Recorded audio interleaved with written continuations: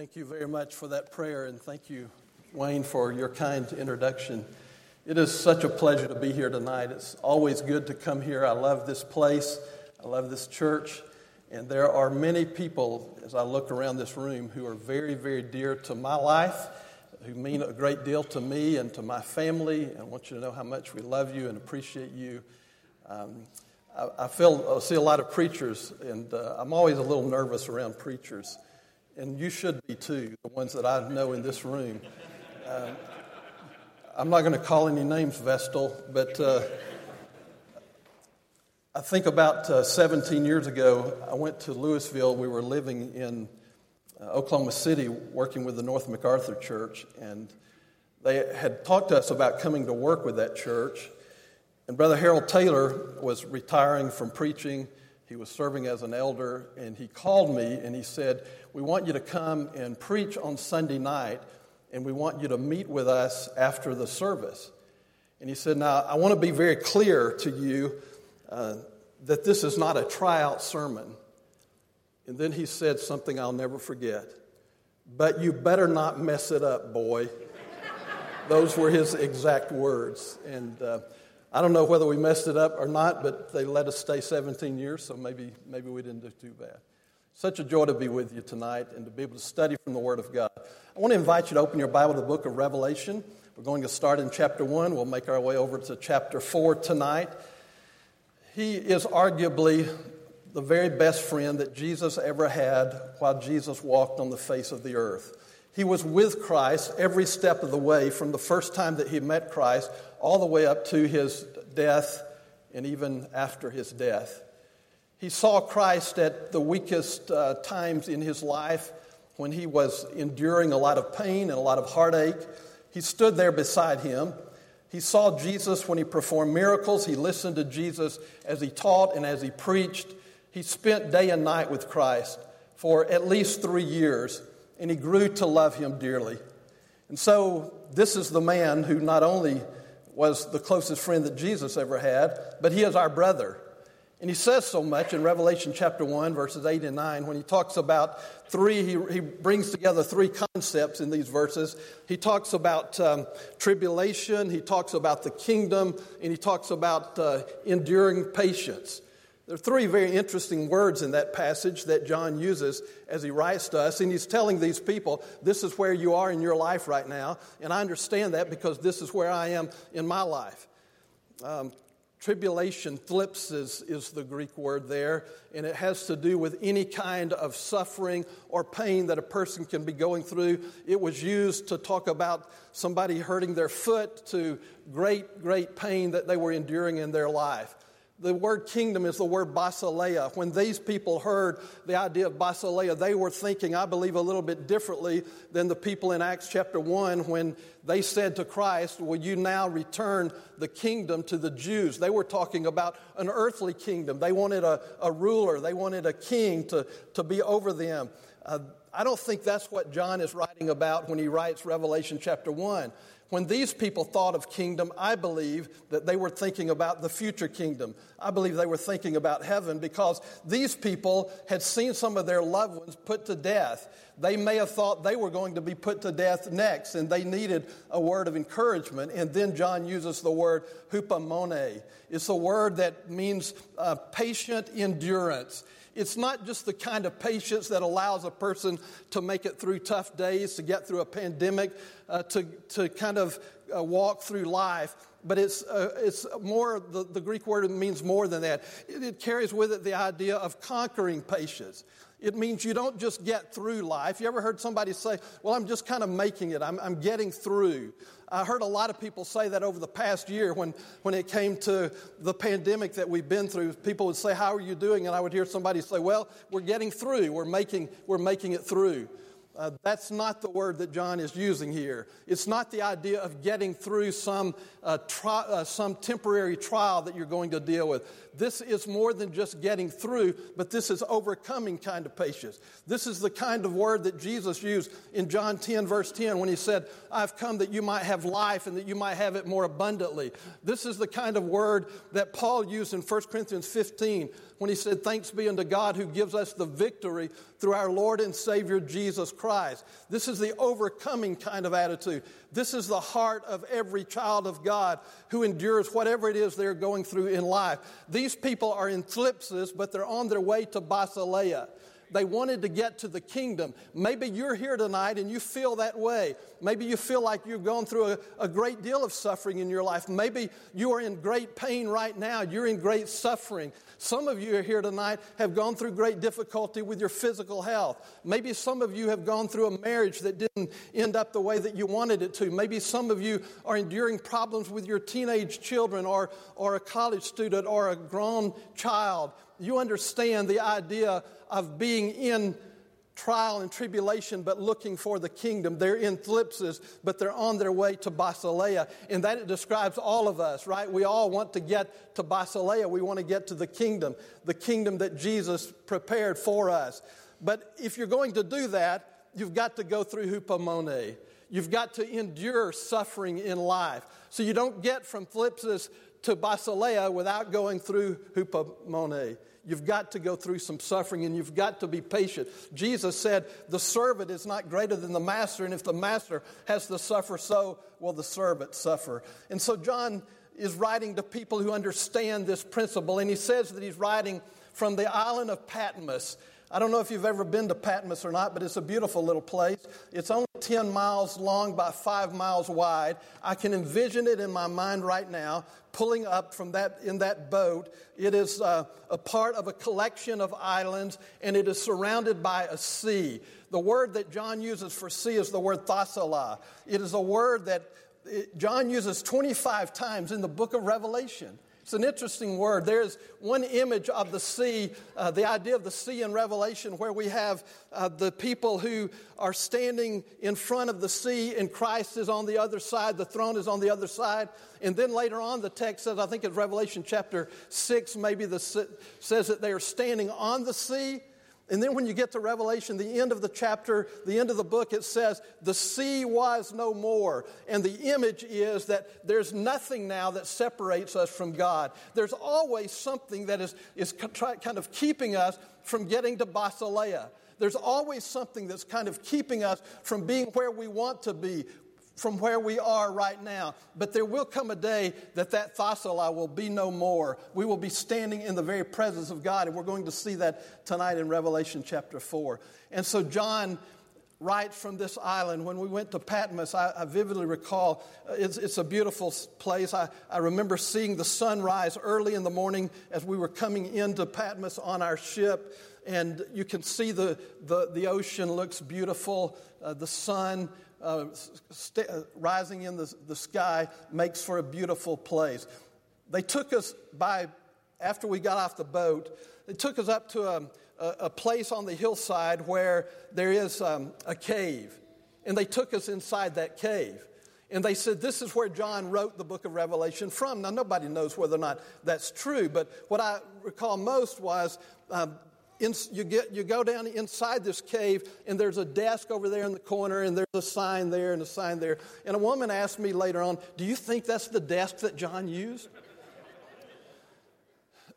My thought was it looked more like the desk that I used in the first grade. That's the desk I was thinking of. No, that's not the desk. We don't know, but John does tell us this. He says in this verse that I was there because of or for the Word of God. Literally, the text says, for the sake of the Word of God. And I believe it's Barclay who says there are 3 possible Greek translations there. One is that he was there to preach the Word of God, and certainly we believe that he must have done that while he was there. Another one was that he was there to write the Word of God or to receive the Word of God. The Word came to him. He had the language of an angel in chapter 1. And the third possibility is that he was banned to go to the island of Patmos. History records that he was probably there during the days of either Nero or one of the other Roman rulers, depending on when you believe that he wrote these words. But he was there because of the Word of God. And it was because of his passion for the Word of God. And it was because of his longing to proclaim the Word of God.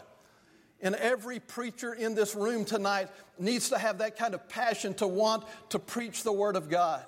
You know, as a preacher, we do a lot of things. We have a lot of hats that we wear, a lot of jobs that we have. And I want to be real honest with you. I do a lot of the things that I don't really like to do or really cherish doing that much, like going to certain kinds of meetings. But I do that because I get to preach the Word of God, right?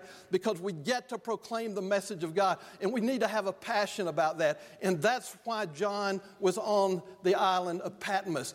Either because he was in trouble for proclaiming the Word of God or because he wanted to proclaim the Word of God more. And every preacher needs to have that kind of heart. I'm reminded of that great prophet of God by the name of Micaiah. You remember Micaiah in 1 Kings chapter 22?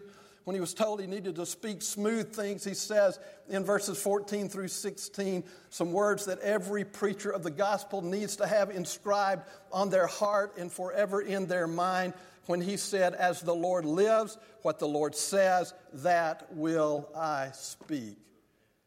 As the Lord lives, what the Lord says, that will I speak. I think it was Brother Wendell Winkler who used to say, the what of divine revelation must be the that of human proclamation. We must proclaim the Word of God, and we must have a passion to do so.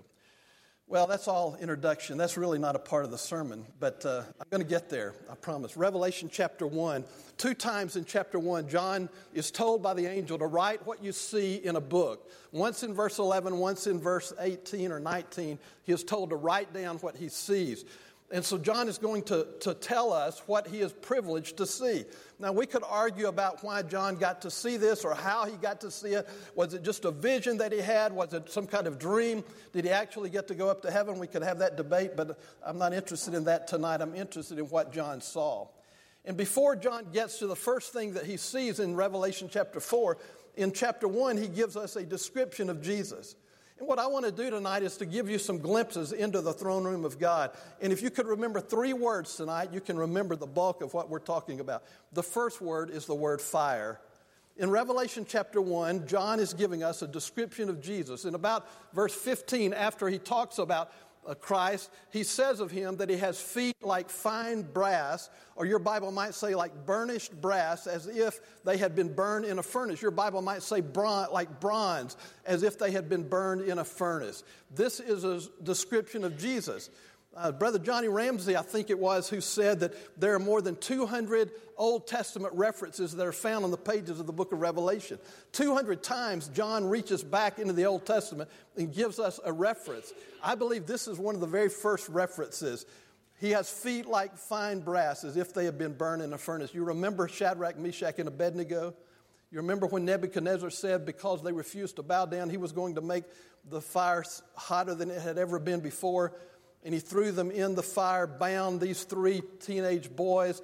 And the text says later on he came back and he saw not 3 men bound, but 4 up walking around. And one was like the Son of God. One was like a son of God. Now, I can't prove this theologically. And I'm not going to go start some new religion based on it. But I believe that in that fire with Shadrach, Meshach, and Abednego was Jesus Christ. I believe he was there. He allowed them to be unharmed from the fire. He allowed them to be set free from the strands that were used to bind them. And Jesus Christ is there. Now here's why I believe that. It may be because I want to believe that so badly. It may be because a lot of times in life we're walking through the fire. You may feel like you're walking in the fire tonight and that the devil has turned up the heat. You may feel like that things are tougher than they've ever been before in your life. Doesn't it give you some sense of hope to know that if Jesus could walk through the fiery trial with Shadrach, Meshach, and Abednego, that he can walk through any trial with you that you're enduring in your life? That ought to give us a lot of hope and a lot of comfort. Think about the fact that whatever you're enduring in your life, whatever you are patiently enduring, hupomone, whatever you are going through in your life, that Jesus will not leave you or forsake you, that he will always stand beside you. And John recognized that because he had seen it in his life over and over and over again. I don't know how people endure pain without Christ. I don't know how they endure heartache without Jesus beside them. Most of you know that I lost my wife 2 years ago. It'll be 2 years, June the 20th. It's been in many ways the most difficult experience that I've ever been through in my life. And I can tell you that without the people of God, without my own family, but primarily without Jesus, I would have never been able to get through that. But I believe that he was walking with me. Now, Christ never promises us that he's going to take us out of the fire, but sometimes he walks through the fire with us.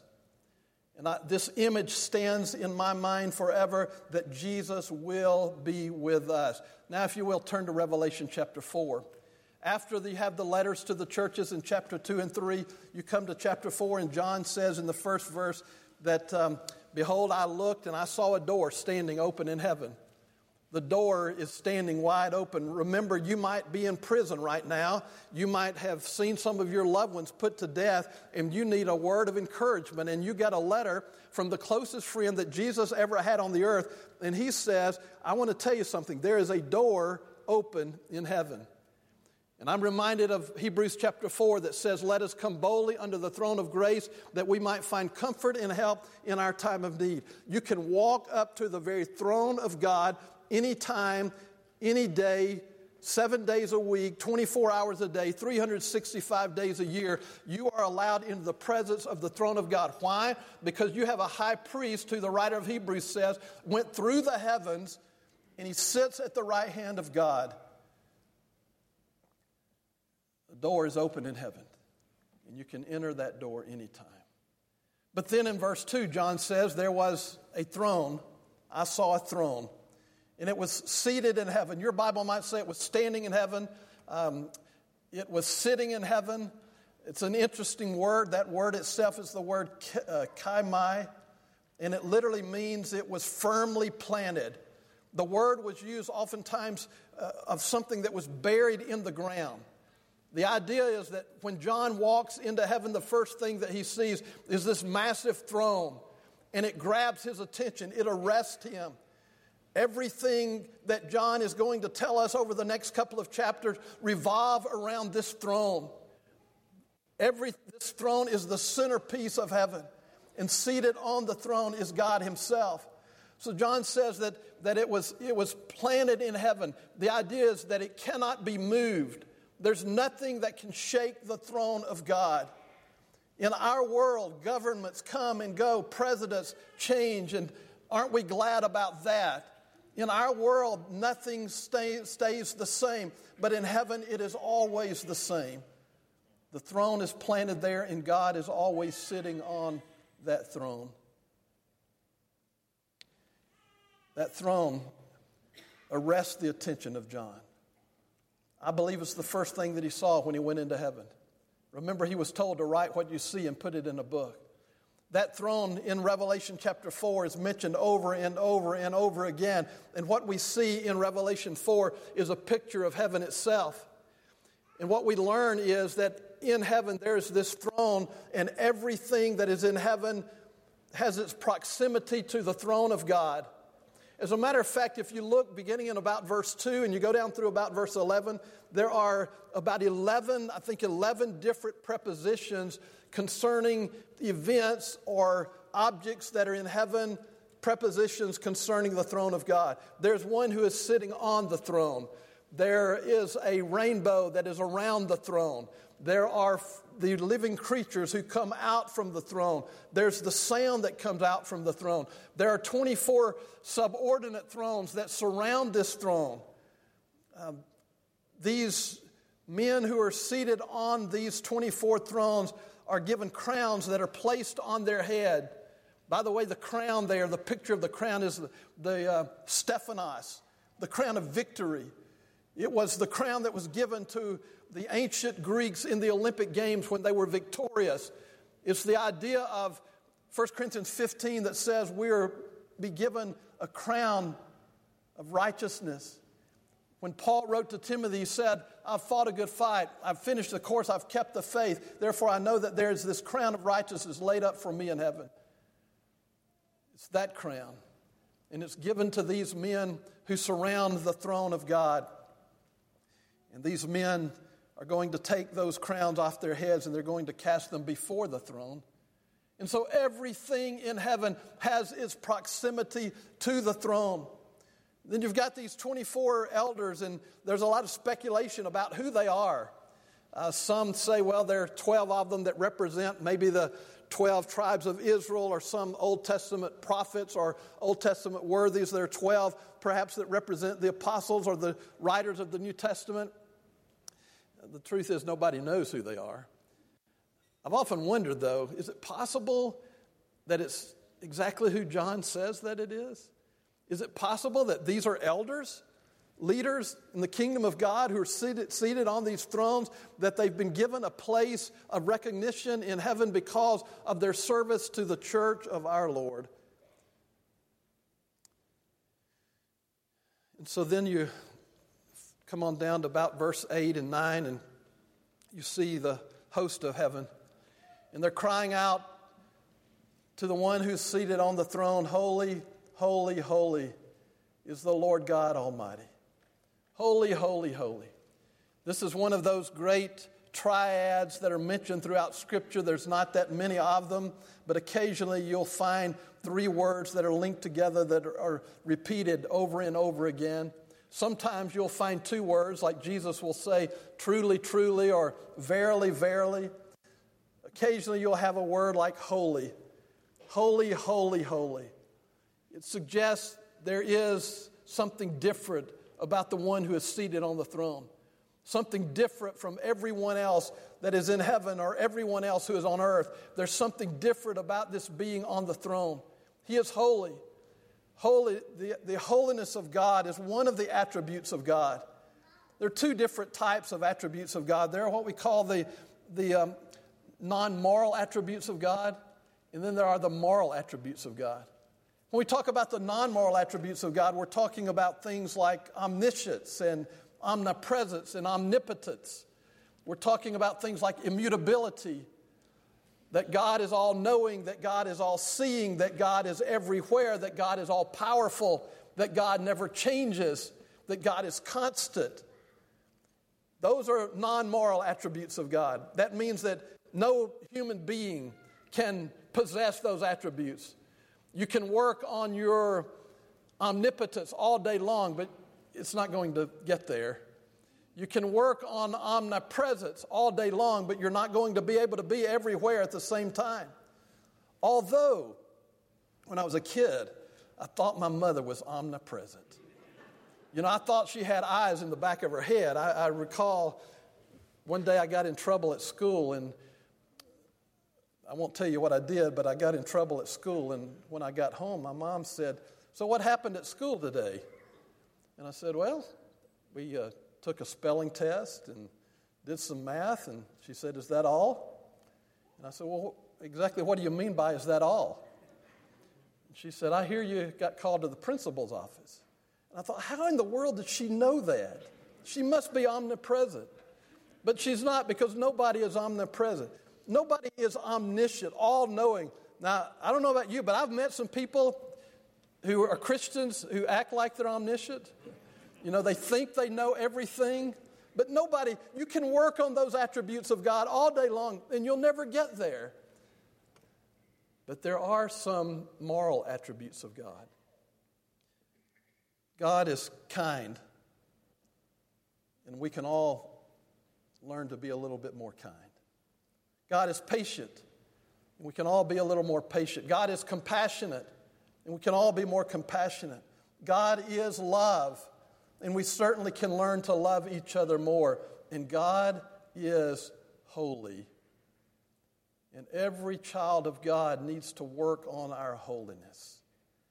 We're not going to magically become holy. There's not going to be some kind of mental transfer of the ability to become more holy. We become holy when we become like Christ, when we follow in His steps, when we do what He wants us to do. We can become more like God. We can become more like Jesus. But that word, holy, holy, holy, that phrase, I don't think it means what we often think that it means, but it was an idea, according to the Greeks, many times they would use three words to give emphasis, to go from one place that is lower to a place that is higher. So it's like they were saying, these beings were saying as they cried out to him, holy, holier, holiest. That God is the holiest being in all of the universe. John recognized the holiness of God. And so we have the image of the fire, the image of the throne, and then one other image in Revelation chapter 5. If you look at verses 1 and 2, the text says that I saw the one who was sitting on the throne, and he had a book that was opened, and he had a book on his lap, and this book had seals. It was sealed on the back. It had writing on the back and on the inside. And John said, you remember, there was nobody who could be found who could open that book. We couldn't find anybody to open the book. Now, it's my belief that when John said we couldn't find anybody to open the book, he wasn't talking about physically opening the book.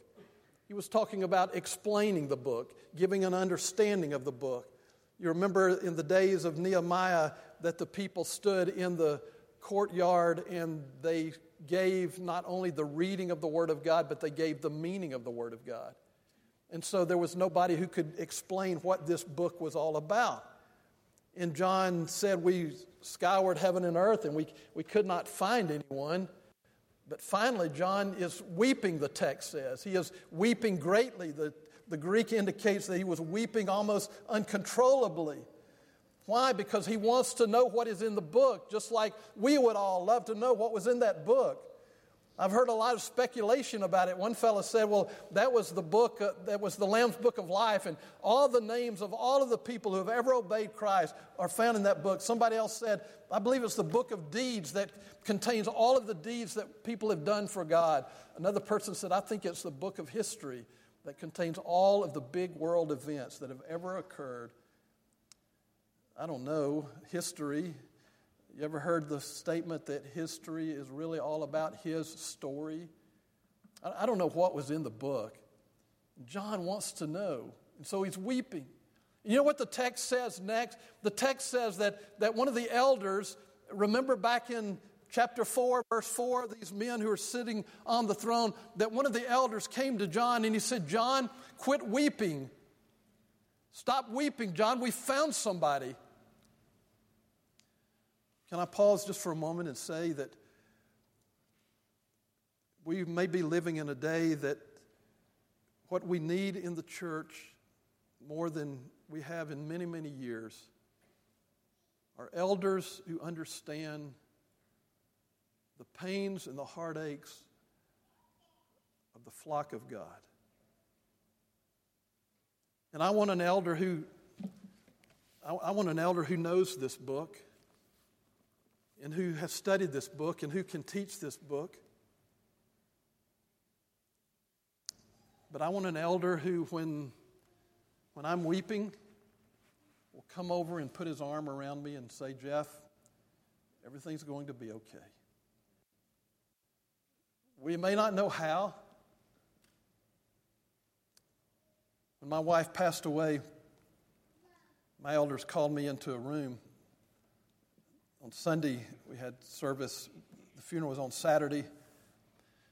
On Sunday after the service, they called me in and they said, I want you to take some time off.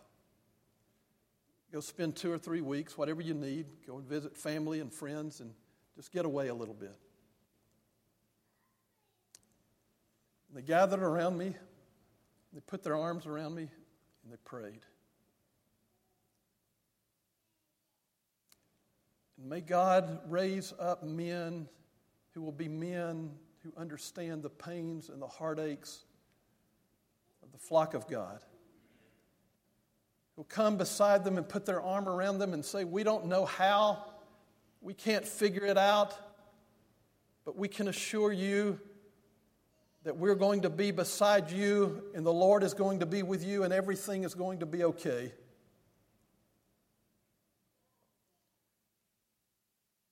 So he said, we found somebody. And you know who they found. They found Jesus Christ. Because Jesus Christ gives meaning to our lives. He gives meaning to history. He gives meaning to everything that is a part of who we are. Christ gives the meaning. He can explain the meaning. But what I want you to not forget tonight is the description of Jesus, because John gives us in this context in Revelation 5 two different descriptions of Jesus. First of all, he says that he was the Lion of the tribe of Judah, the root of David. The Lion of the tribe of Judah. What do you think about when you think about a lion? You think about power and might and strength. You know, the lion, the king of the jungle, all powerful. He can overcome anything. He can overcome anyone. There's no one who can defeat the lion. John says that's our Jesus, the Lion of the tribe of Judah, the root of David. He is all powerful. He didn't just say all power has been given to me in heaven and on earth. He showed that all power had been given to him. He calmed the sea. He calls the lame to walk. He calls the deaf to see. He raised the dead. He is all powerful. There's nothing. We taught our children that song, "My God is so big, so strong and so mighty. There's nothing my God cannot do." I want to ask you something tonight, brothers and sisters. Do you believe that with all of your heart? Do you believe that there's nothing that God cannot overcome? Do you believe that there's nothing that your God cannot do? The Lion of the tribe of Judah, the root of David, the lion represents the fact that God can do anything. The lion says God can. But then John gives us this odd, striking difference. Not just the Lion of the tribe of Judah, the root of David, but a lamb. A lamb as though he had been slain from the foundation of the world. I mean, what is this all about? I understand the lion, the power of God, that God can do anything. And that's what they needed at that time, to know that whatever they were dealing with in their life, that Jesus would be with them, that he can do anything. But a lamb? And then I remember the prophet Isaiah. He'll be led like a lamb, dumb before his shearers. He'll not open his mouth. Did you know twice in Isaiah 53, the prophet says that he poured out his soul unto death? I want to challenge you to do some study on that phrase. He poured out his soul unto death. What does that mean? Well, I know he gave his life for us. We all understand that. But he poured out his soul, Isaiah says twice. He poured out his soul into death. I believe that means, in part at least, that he gave his all for us. He was willing to lay down his life. Greater love has no man than this, that a man would lay down his life for his friends. They don't take my life from me, he said. They can't do that because I'm all powerful. The lamb represents gentleness and meekness, and vulnerability, and a willingness to do whatever one is called upon to do. That's our Jesus. He's the lion and he's the lamb. The lion is all powerful. The lamb is all willing. The lion says God can. The lamb says God will. I've known some people in my life who had a lot of power. Financial power or political power or work power. They just seem like people with a lot of power. And a lot of us don't feel like we have a lot of power. My granddaughter, when she was real little, she would fall down on the floor, and I'd say to her, "Evie Lee, come over here to Dr. Pops and I'll take care of it." She'd say, "Pops, you're not a doctor." She'd fall down. I'd say, "Evie Lee, come over here to Dr. Pops and I'll fix it." She said, Pops, you're not a doctor. I do that all the time. Finally, one day she got tired of it, I think. She fell on the ground and said, Evie Lee, come to Dr. Pops and I'll fix it. And she said, Pops, you're not a doctor. You're a preacher. Pops, stick to what you know. You know, a lot of us don't feel like we have a lot of power. I remember my mother talking about, some people are in control of a lot of things, but they're not always willing. They won't always do what you need done. They won't always take care of the problem that you're dealing with in your life. But then there's this lamb. The lamb is meek and gentle. The lamb is vulnerable. I'm reminded of people that my mom would say, that person, they're so loving and so caring, they would give you their shirt off their back. But that's about all they got. No power. But they would.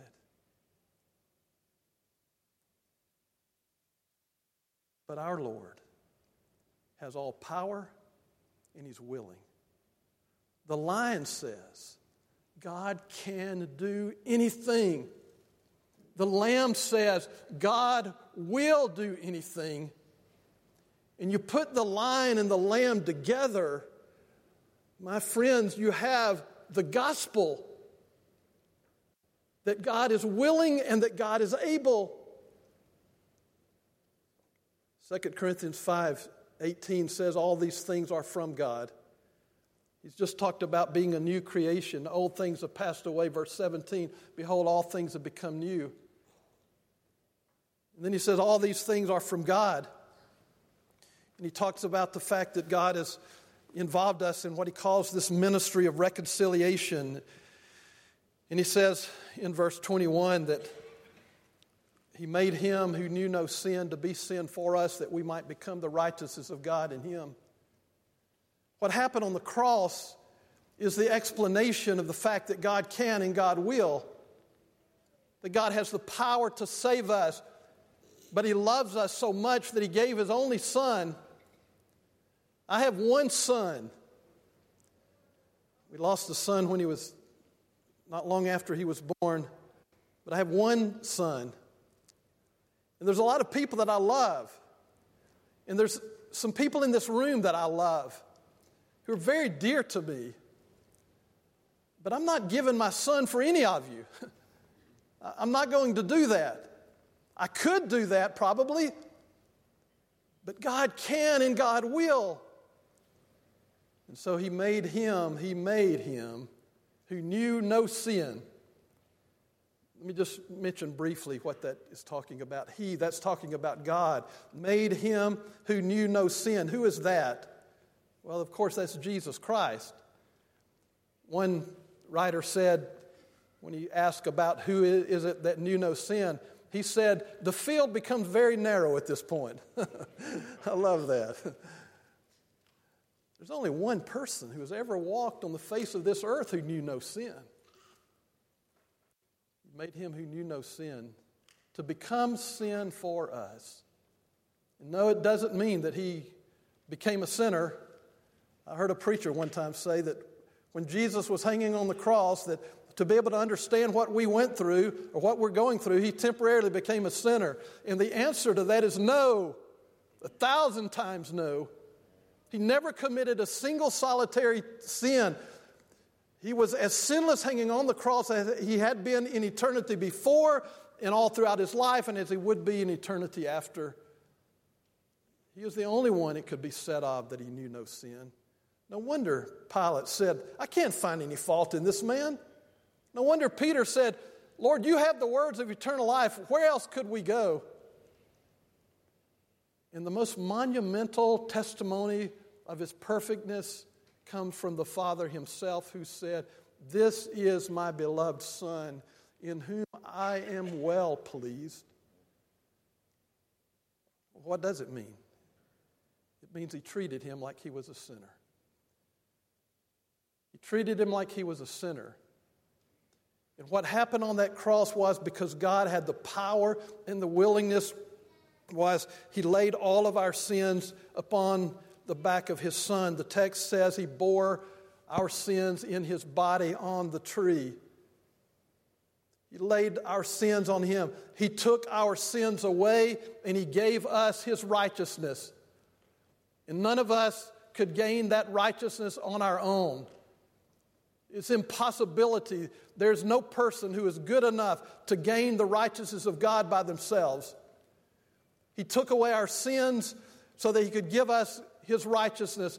Martin Luther called it the great exchange.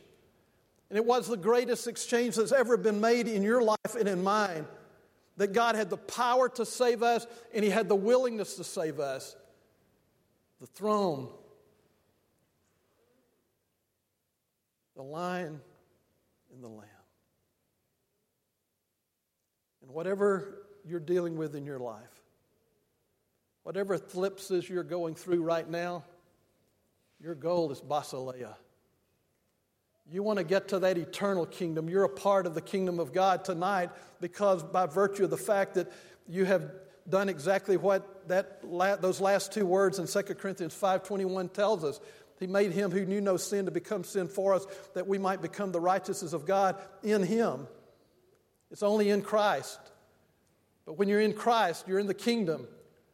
But we're longing for that eternal kingdom. We're in thlipsis headed toward Basileia. And my prayer for every person present tonight is that you will remain steadfastly loyal, whatever comes your way, knowing that Christ will walk with you and he will someday invite you into that eternal kingdom. Let's pray together. Father, thank you tonight that through your infinite, everlasting mercy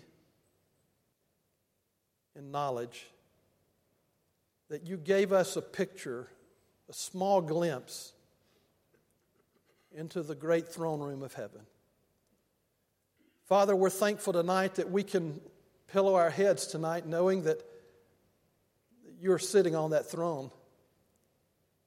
And knowing that whatever is going on this earth, politically or socioeconomically, or in our families, or in our work, or in our congregations, knowing that you are forever planted on the throne, and that we can rest with that assurance tonight. Father, we thank you that we have the promise that whatever is going on in our life, that Jesus will walk through the fire with us. And Father, we thank you that he is the Lion and that he is the Lamb. We thank you, Father, that he can and that he will. And may we share that glorious good news with everybody that we know and everybody that we come in contact with. Father, my prayer tonight is for anyone who is in this room who needs to be drawn closer to Jesus. For anyone who is hurting, who is going through pain, but who is faithfully enduring, that you will bless them in a special way and that you'll give them courage and conviction. And that you'll help all of us, whatever we're dealing with in this life, to remain steadfastly loyal to you. We thank you for your marvelous word. And we thank you for our wonderful Savior. In his precious name we pray. Amen.